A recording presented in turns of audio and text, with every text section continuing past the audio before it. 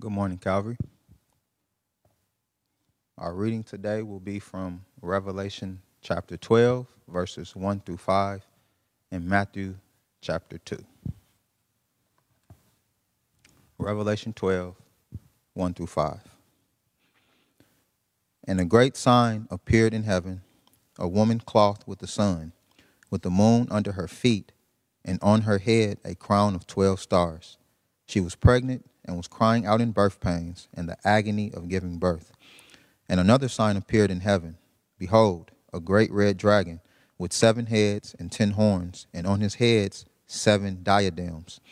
His tail swept down a third of the stars of heaven and cast them to the earth.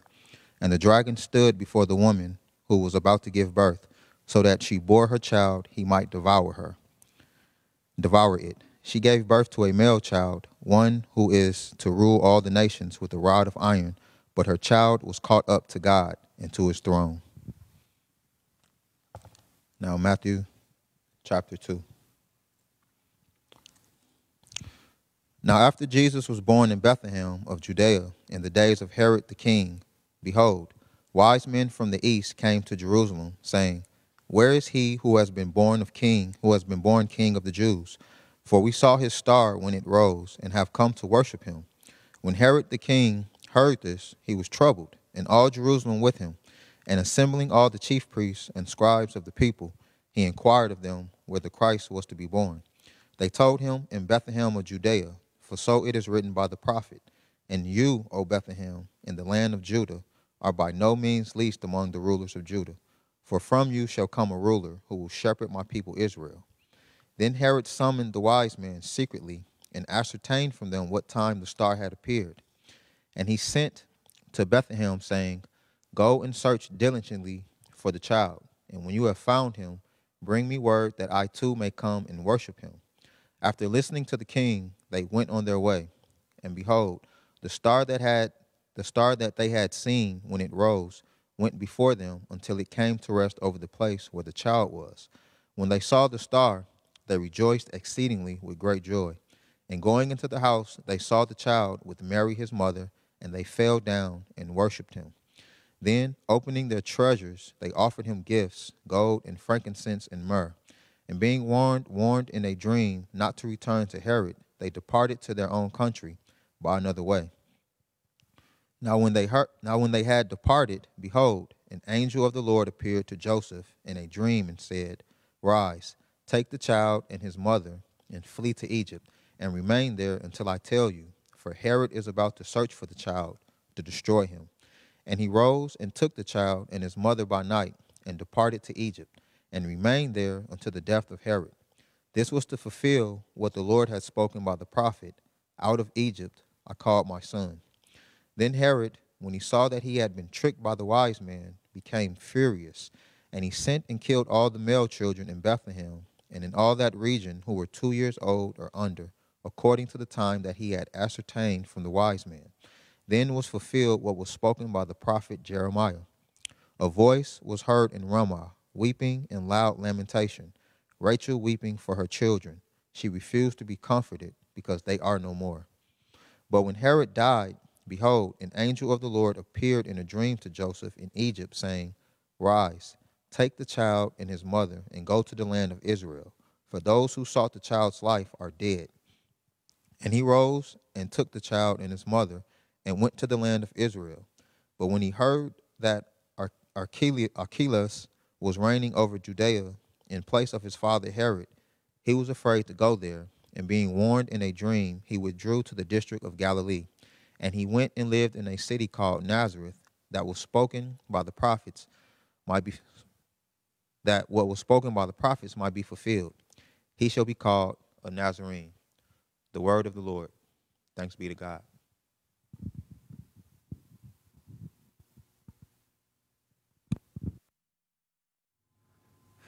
Well, Merry Christmas and Happy New Year to you all. Trust you had as good of a Christmas as one can have during a global pandemic. Kids, I hope you got everything that you asked for this Christmas. Maylee, who is 6 in our house, she got a board game, and which we played together with her older sister, and Maylee was getting a bit perturbed that Ella kept trying to win the game, which in fairness to Ella was the point of the game. But she said to Ella, "Ella, stop trying to win. You are ruining the game for me and Father." And Ella did go on to win. She did thus ruin the game for Maylee and Father. But in the spirit of Christmas, we all forgave each other and moved forward. So hopefully if you've had any strife around toys in your house, children have all forgiven each other and moved forward. In any case, we have made it to the end of 2020. And all this past year, we've been tracking along in our sermon series, All Things New, the Story of the Bible and the Healing of the World. And we've been following this single overarching story of the Bible. And we've come to the end of the year. And so perhaps some of you are wondering, what's next? Well, the story of the Bible continues, and so does our sermon series. During the month of November, I took some time and I charted out the remainder of the series. And so we're going to do similar next year what we've done this year. Just like this year, how we timed the sermon series to coincide with key aspects of the church calendar, we're going to do the same thing for next year. So beginning next Sunday, to give you a bit of a preview of where we're going, next Sunday we're going to track along with the life and ministry of Jesus in the Gospels, working towards his crucifixion and his resurrection, right all timed up with Easter and Holy Week. And then from there, we'll cover Jesus' post-resurrection appearances and the church's first Pentecost, timed up to Pentecost Sunday. And then we'll spend the rest of the year following along with the church through the books of the New Testament and the epistles. We'll fold missions into November, as we always do in November. And then that'll bring us up to Advent in 2021, where we're going to arrive at last at the dramatic and the exciting conclusion of the Bible's story. And so in Advent 2021, we're not going to focus so much on the first Advent, the first appearance of Jesus, but we're going to look at what that first Advent symbolizes or points towards, which is the second Advent of Jesus.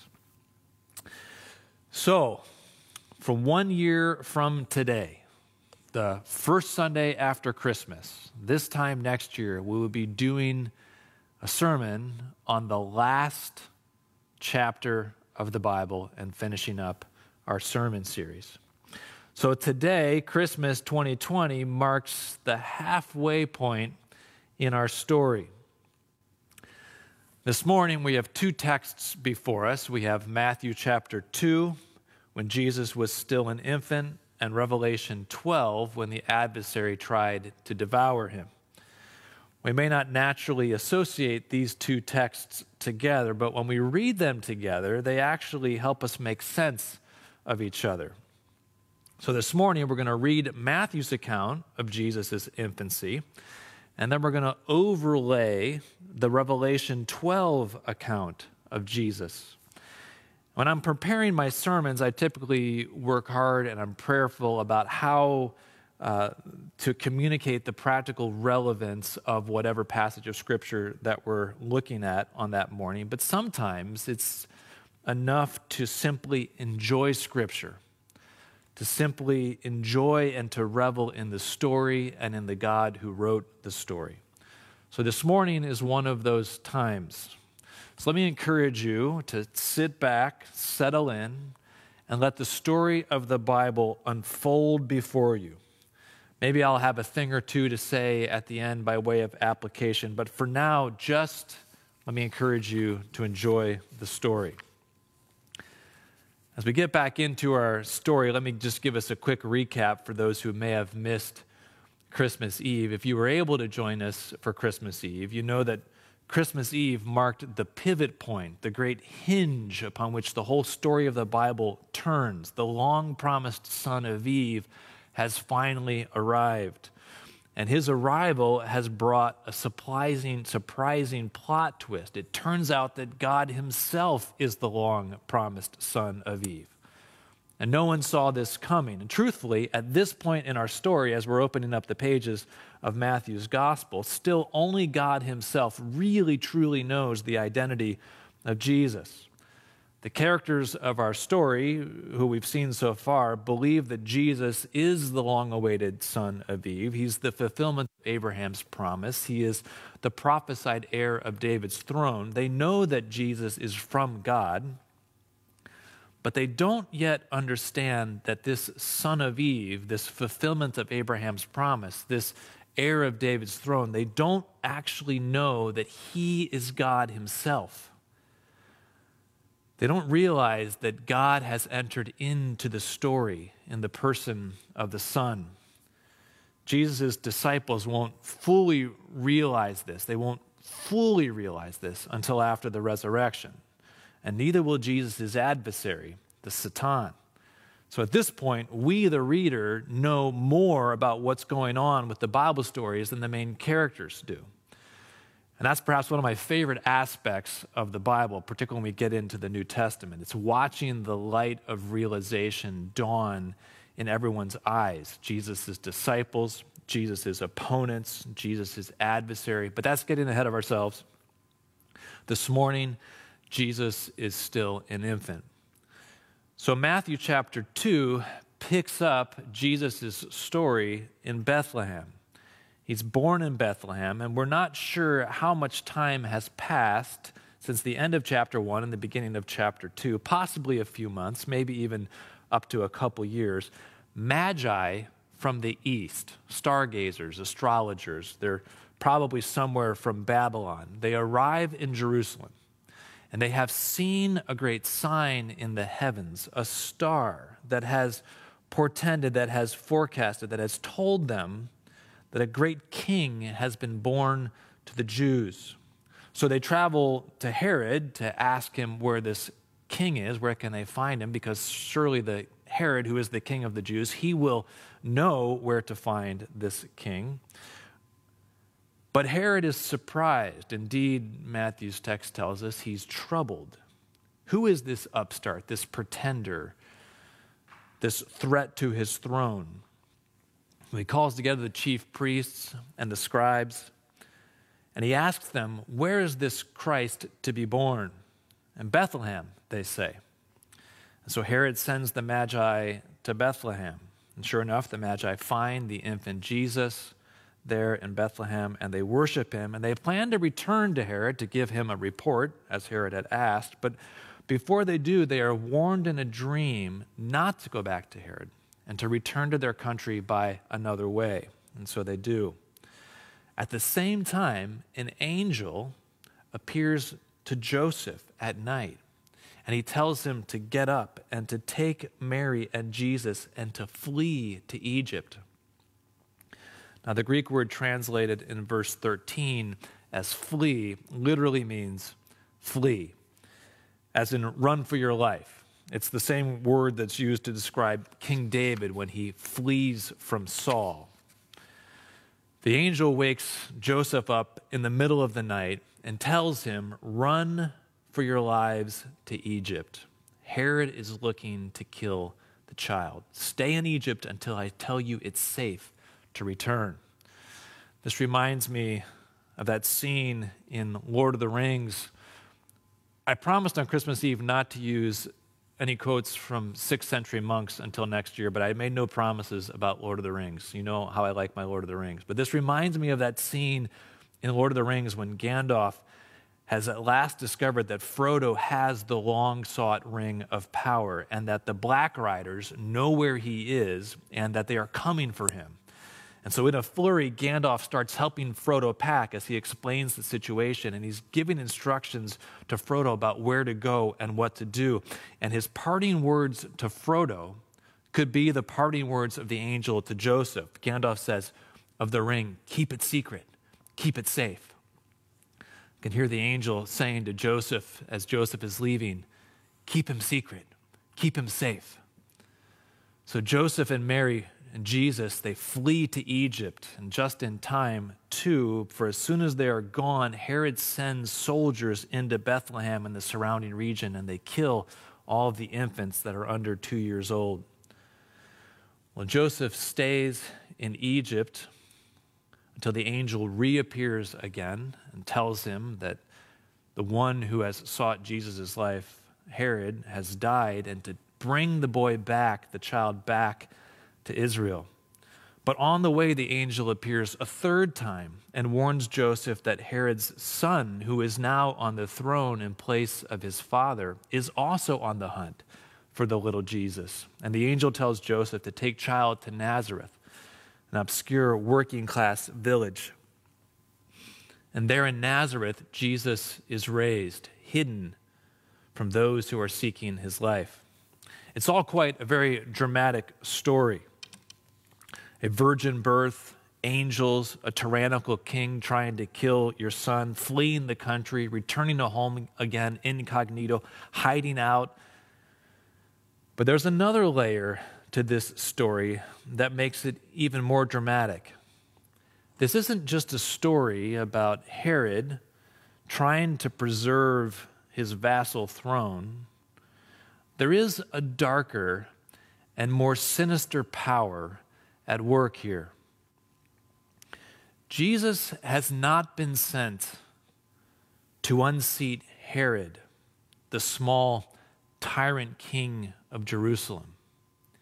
He has been sent to unseat the Satan, the ancient tyrant king of the earth. And that takes us to our second text in Revelation 12. So if we turn to Revelation 12, which has already been read for us, we see a deeper layer to the story that we've just seen in Matthew. Revelation is a difficult book, and there are many debates about how best to read the book of Revelation. Does it speak of events that have already happened in the past? Does it speak of events that are going to happen in the future? I think the answer is it speaks of both, though it can be hard to know which parts are which. In Revelation 12, John sees the events of world history unfold in symbolical form. In his vision, he sees what has been, what is, and what will be. In verses 12, 1 through 5, which have been read for us, and that's our focus this morning, these verses speak of what has been. John sees a great sign in the heavens, we read. A majestic woman crowned with a 12-starred crown. As we read further down into this vision in chapter 12, we see that the woman is a symbol of the nation of Israel. The woman is pregnant, and she's about to give birth to a male child who will rule the nations with a rod of iron. This is clearly the promised son of Eve, the fulfillment of Abraham's promise, the great heir to David's throne. And then John sees another sign, a great red dragon. The dragon is also crowned, symbolizing his rule and authority, but his rule is illegitimate. He is a tyrant king. Verse 9 tells us that this great red dragon is none other than the adversary, the ancient serpent of Genesis 3, the Satan, the devil, the great deceiver of the whole world. And in John's vision, the dragon then sweeps a third of the stars, which symbolize the angels, down to the earth to join him. And together with his angels, he stands before the woman in order to devour her child as soon as he is born. The child is born, and the dragon moves to devour him. But verse 5 tells us that the child is protected by God. He is caught up to heaven and the throne of God and preserved from the dragon. And these first 5 verses of Revelation 12, John has seen in symbolical form the entire life of Christ, from his birth all the way to his ascension. Now, I want us to imagine John's Revelation vision overlaid and woven together with the story that we've been reading through the Bible, and in particular, the gospel stories of Matthew that we've just read, and also Luke. So let's think about this. The adversary, the Satan, the dragon, he has waited and watched ever since the days of Eve for her promised son to be born. The one who has been sent, who will be sent to destroy him. Is it Noah? Is it Abraham? Is it Isaac? Perhaps it's Jacob. Maybe it's Judah. Maybe it's David. Is it Solomon? Time and time again, the promise is passed. But all who inherit the promise die, and still the adversary sits secure upon his stolen throne.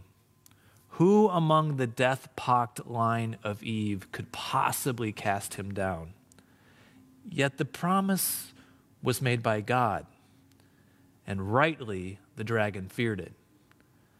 And so, with a gaze further reaching than the Magi, he has ever watched for signs of his rival's birth. And here, at the last, the time is ripe, and the child is about to be born.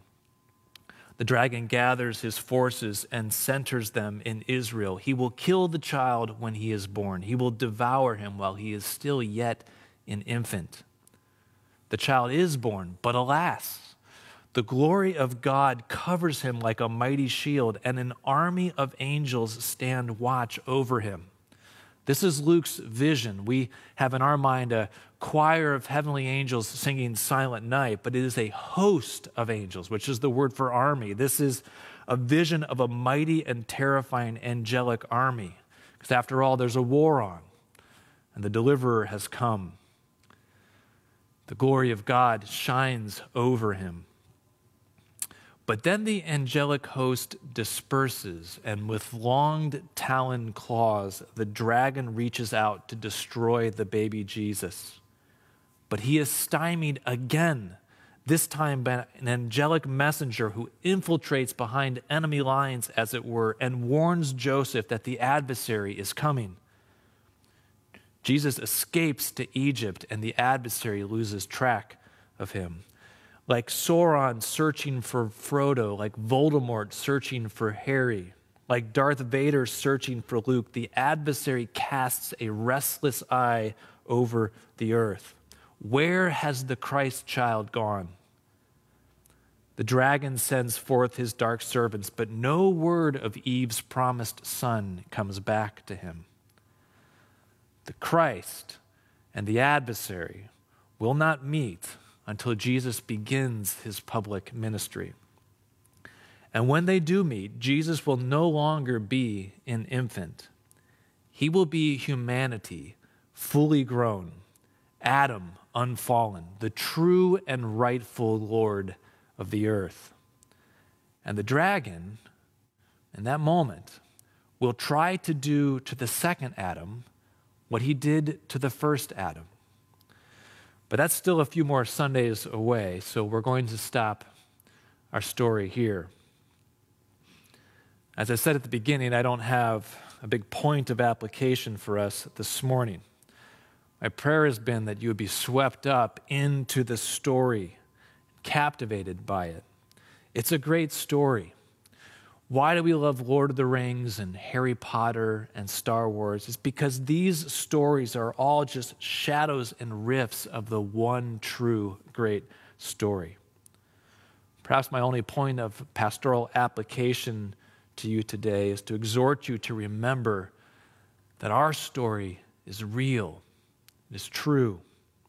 The story of Jesus in Matthew chapter 2 is what we see and know. It's what we experience as humans. But John's vision in Revelation 12 is also true. This cosmic vision. And there's more to the story than we are able to see. There are greater powers at work than what we can know in our human knowledge. That's, of course, why we pray. As we head into another year, let's pray that 2021 is better than 2020. But whatever comes, let us gird up for battle against this adversary. I close by reading the words of the Apostle Paul from Ephesians chapter 6, verses 10 through 20. Paul believed that both layers of the story were true. Got the earthly layer, but also the supernatural layer, woven together. So I read his words to the church in Ephesus as my words to you this morning, his words to us this morning. Finally, be strong in the Lord and in the strength of his might. Put on the whole armor of God, that you may be able to stand against the schemes of the devil. For we do not wrestle against flesh and blood, but against the rulers, against the authorities, against the cosmic powers over this present darkness, against the spiritual forces of evil in the heavenly places. Therefore, take up the whole armor of God, that you may be able to withstand in the evil day, and having done all, to stand firm. Stand therefore, having fastened on the belt of truth, and having put on the breastplate of righteousness, and as shoes for your feet, having put on the readiness given by the gospel of peace. In all circumstances, take up the shield of faith with which you can extinguish the flaming darts of the evil one, and take the helmet of salvation, the sword of the Spirit, which is the word of God, praying at all times in the Spirit with all prayers and supplications. To that end, keep alert with all perseverance, making supplication for all saints. And then here's my request to you, Paul's request to the Ephesians. Pray also for me, that words may be given to me in opening my mouth boldly to proclaim the mystery of the gospel. Pray that I may declare it boldly as I ought to speak. As we head into 2021, let us pray for each other, praying at all times with all prayers and all supplications. Let us pray that we would resist the efforts of the adversary, that we would advance God's kingdom out into what Christ has won for us. Let us pray that we would proclaim the gospel boldly, as God has called us to do through his word. Love you all, Calvary, and pray God's blessing upon us heading into 2021. Let me pray for us even this morning. Father, thank you for your grace in our lives. Thank you for how you have given us the victory in Christ. You have written a story for us to be part of that is truly extraordinary. Help us to live enthusiastically into this story, believing for your great victory that has come. God, we thank you for Jesus. He is the great hero of the story. He is the one that should have first place in all things. The image of the unseen God. He is our hope, Lord. So here as we finish out 2020, we celebrate your faithfulness to us, Lord. We celebrate Christ, who is the firstborn from the dead. May he have supremacy in our lives and supremacy in our church in 2021. We pray this in his name. Amen.